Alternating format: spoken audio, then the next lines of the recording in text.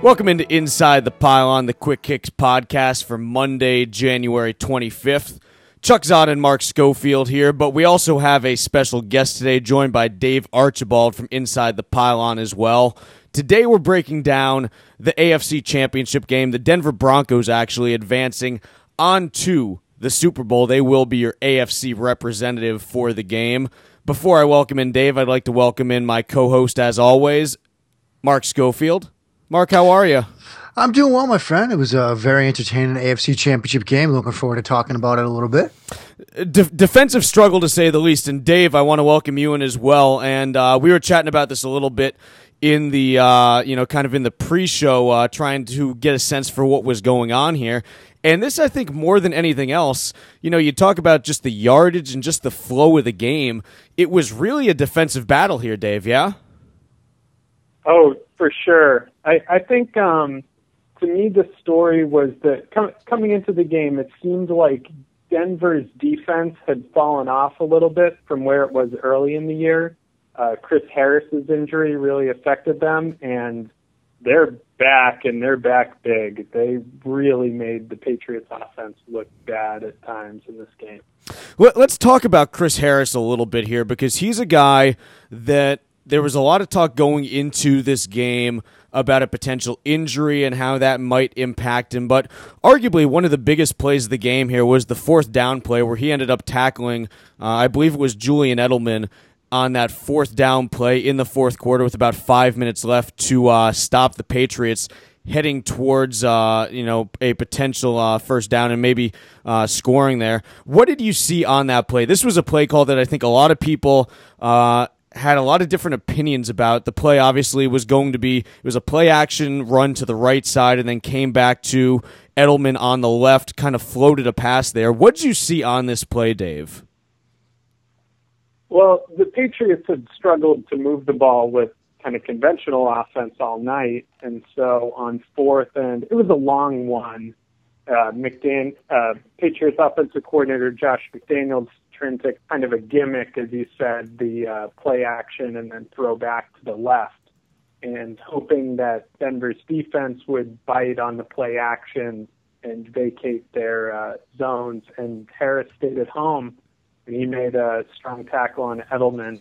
It looked like there was a little bit of their backside pursuit. I think it was DeMarcus Ware got in Brady's face and affected the throw a little bit, probably made him put a little more arc on it than he wanted to, and that let Harris close on Edelman quickly.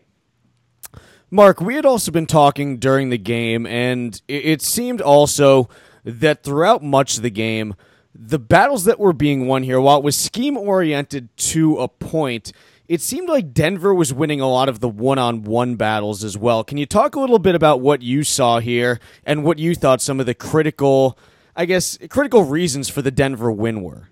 Well, I think it begins with Wade Phillips and that defense. We just talked about that one fourth down play, but it starts sort of with the edge rushers, Von Miller and DeMarcus Ware. They were in Brady's face all game long. I've seen two different stats on it. The most Brady has been hit in a game up until tonight was 12 times in one game, and it was either 20 or 23 just in this one game alone.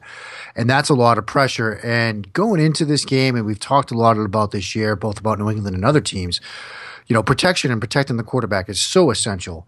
And last week against Kansas City, Brady was getting the ball out quickly, but the pressure tonight was such that Brady couldn't even get set on a three-step drop, which is almost unheard of.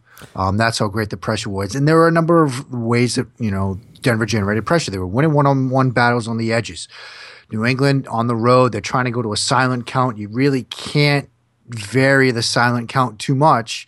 So Von Miller, for one, was definitely getting a great jump off the edge, working up against Marcus Cannon at times and was just, beating him off the snap. That was one thing that, played a big role in it. Another thing I think was, it looked to me like New England's game plan a lot was focused on getting James White in space against linebackers.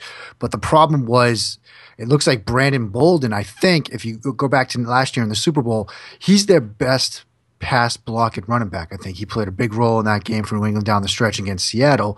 But then you're forced with you've got a game plan that's based around one running back. Do you really switch things up and bring in a different guy to help chip on the edge rushers? They didn't do a lot of that, and that played a role, I think, as well. Mark, talk to me a little bit. We hear the term silent count a lot, and I think a lot of fans just first and foremost don't understand how that works. How does a silent count actually function if you're trying to use it in a hostile road scenario? Well, basically, what you're trying to do is you can't when you talk about cadence, you can't go just on 2 or on 3 or whatever, because sometimes guys just can't hear the snap count because the stadium's so loud. I mean, if you saw before that game kicked off, Denver was setting up to kick, and you saw that stadium was up to like 130, 140 decibels. That's insanely loud. So you literally cannot hear, even tackles can't hear the quarterback calling the signals. So teams use a snap count where, such as New England does it, the guard, in this case the right guard, looks back, gets a nod or an indication from Brady that he's ready for the snap. He'll tap the center, Stork, and Snork at that point will give it, a count or two in his head and snap the football. It's not like Brady's going to get out there and say, all right, guys, we're going to go on 2 or on 3, let's say, and he'll just give you a hard count on 2 where it's a hot, and snap it on the third one. So he can't do that. You can't really vary it up too much, which allows edge rushers, they're watching the ball, they see the ball move, and the offensive players kind of react to the movement of the play. So it gives defenders an advantage in these situations.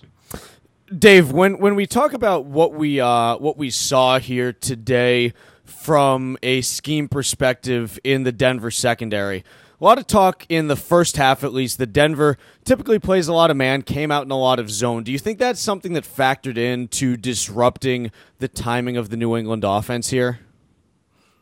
It definitely seemed like there were times where Brady was a little confused with what he was seeing or not trusting what he was seeing. Obviously, the interception by Von Miller. Miller, obviously a great pass rusher. He drops into a zone, and Brady appeared to never see him. I saw other plays where it looked like the Patriots were trying to run those pick or rub routes, which is a common man-to-man beater, and the Broncos defensive backs were switching who had who, and really keeping those guys from getting open. So it seemed like the Patriots never really got a handle on what Denver's secondary was doing, or if they did, it didn't really matter because of the pass rush. Yeah, and that pass rush, and Mark, I want to bring you in on this because obviously you were a quarterback in college, and traditionally the logic with Tom Brady has been you pressure him up the middle, you prevent him from stepping up in the pocket, and that's the toughest thing for him to deal with. But what we saw here was just an edge rush that was so quick and so effective that he didn't even have time to step up. It was just edge rushers that were on him before he was even able to make a decision or make a read. Yeah, and even when he did get a chance to step up, sometimes guys like Derek Wolfe were in his face, so it wasn't like he really had a clean throwing lane to step into. And sometimes when he stepped up, those edge rushers, Ware and Miller, are so fast that they could still bend and run the loop and get to his arm. And even if they didn't get home, force throws that were off the mark, or even force Brady into making quicker throws than he wanted to. I mean, we saw a lot of throws from Tom Brady that were off the mark, and that's also due to pressure, disruption, production. When you can pressure a quarterback into making quicker reads and making quicker decisions, and he starts feeling ghosts in the pocket, you're going to force him off his game.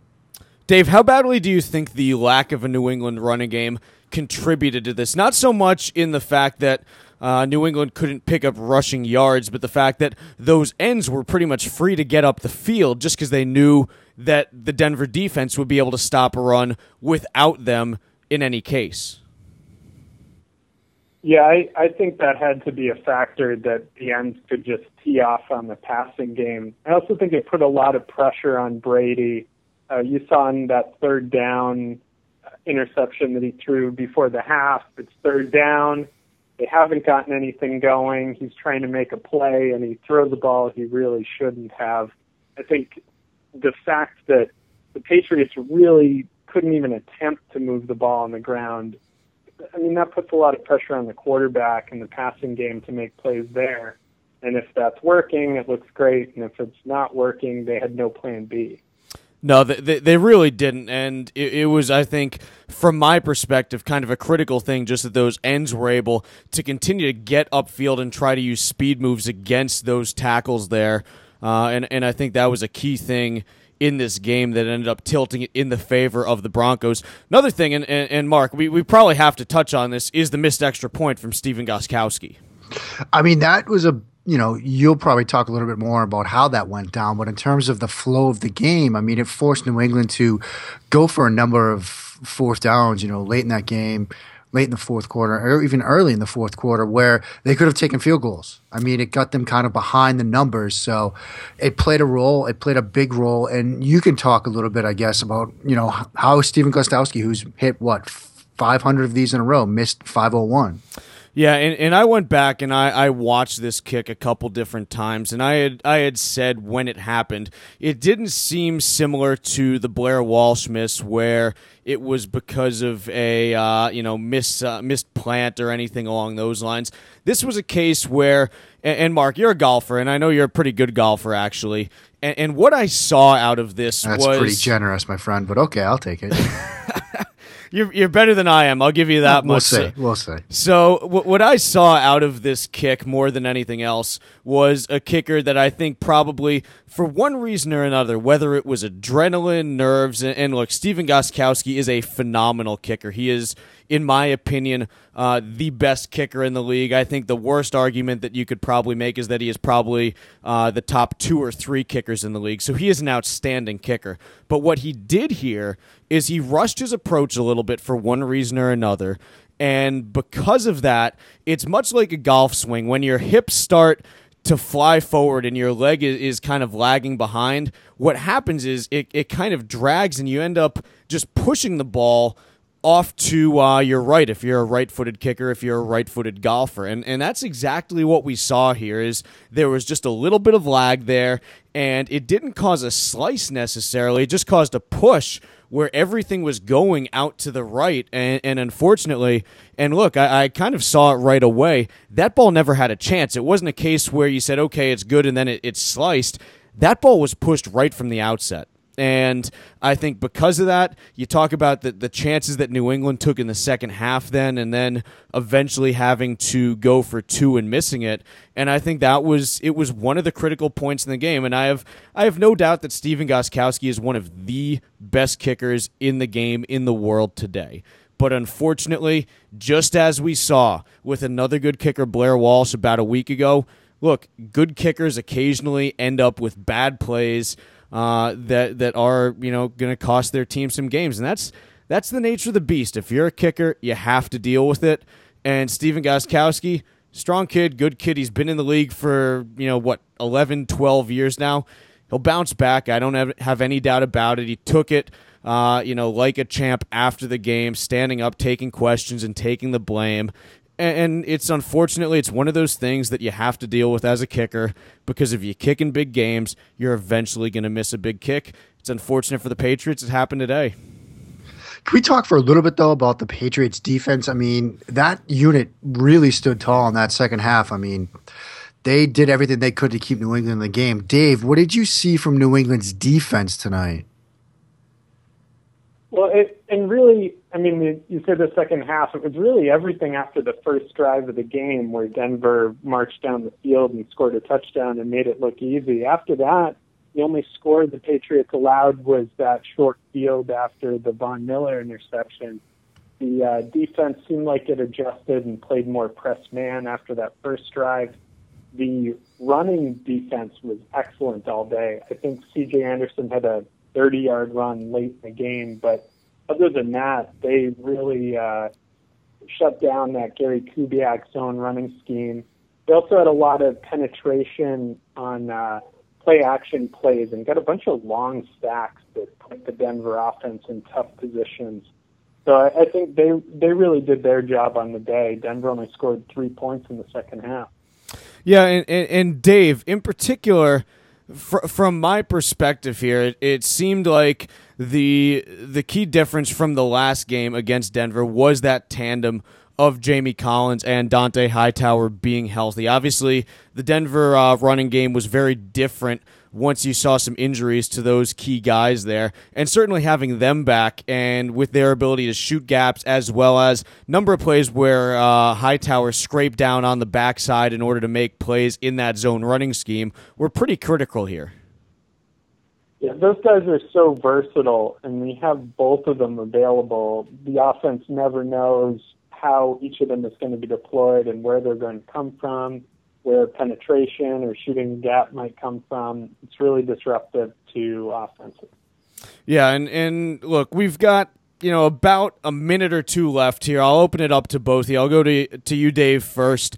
This Denver team, when we talk about their ability in the Super Bowl, is it wrong to say that they hinge on their defense just because the offense is still so inconsistent at this point? Oh, I don't think that's wrong at all. I mean, I think Peyton Manning looked better tonight, probably even better than he did last week. But the offensive line is still pretty spotty, and they certainly have to be concerned about that group. This team will go as far as the defense takes them. Mark, looking at this Denver team now, 2 weeks from now in San Francisco, talk about what they're able to do. Gary Kubiak, obviously not a guy who changes up his offense a ton. He's notorious for being a little bit more rigid, I think, than some other offensive coordinators out there. What do they try to do in order to compete in the Super Bowl here? Well, I mean, I think you'll start with that running game and try to get that zone running game going and then build play action off of that and do what they do in terms of the passing game, throw some time and routes. I think Peyton Manning looks great on time and routes, curl routes, throws to the boundary that aren't necessarily deep, working a couple of deep shots here and there. But like Dave said, it's going to rest on that defense. Get Denver a couple of short fields. I mean, we're recording this during the NFC Championship game.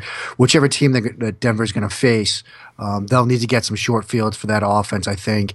Put them, get ahead of the schedule on in the scorebook, and hopefully that defense then force the other team to become one-dimensional. I think that's their roadmap to win, regardless of who they play. Yeah, it's definitely going to be, I think, a challenge on the offensive side for them. But good news, folks. 2 weeks, we get to sit down for this game. Dave, Mark, appreciate both of you joining us today. I know that our listeners certainly do as well. Thanks for having me. Yeah, we're gonna be back tomorrow. We do have a wrap up of the NFC Championship game as well. This week, we're also going to be covering a little bit from the Senior Bowl down in Mobile, Alabama. We're also going to be digging into the ITP mock draft, talking a little bit about what we have coming up there. Make sure you stay on the ITP Quick Kicks podcast. We'll have that going on all week here. And then once we get past the Super Bowl, all draft time, but that's still a couple weeks away now. We'll be back tomorrow on Tuesday. Until then, we'll see you later.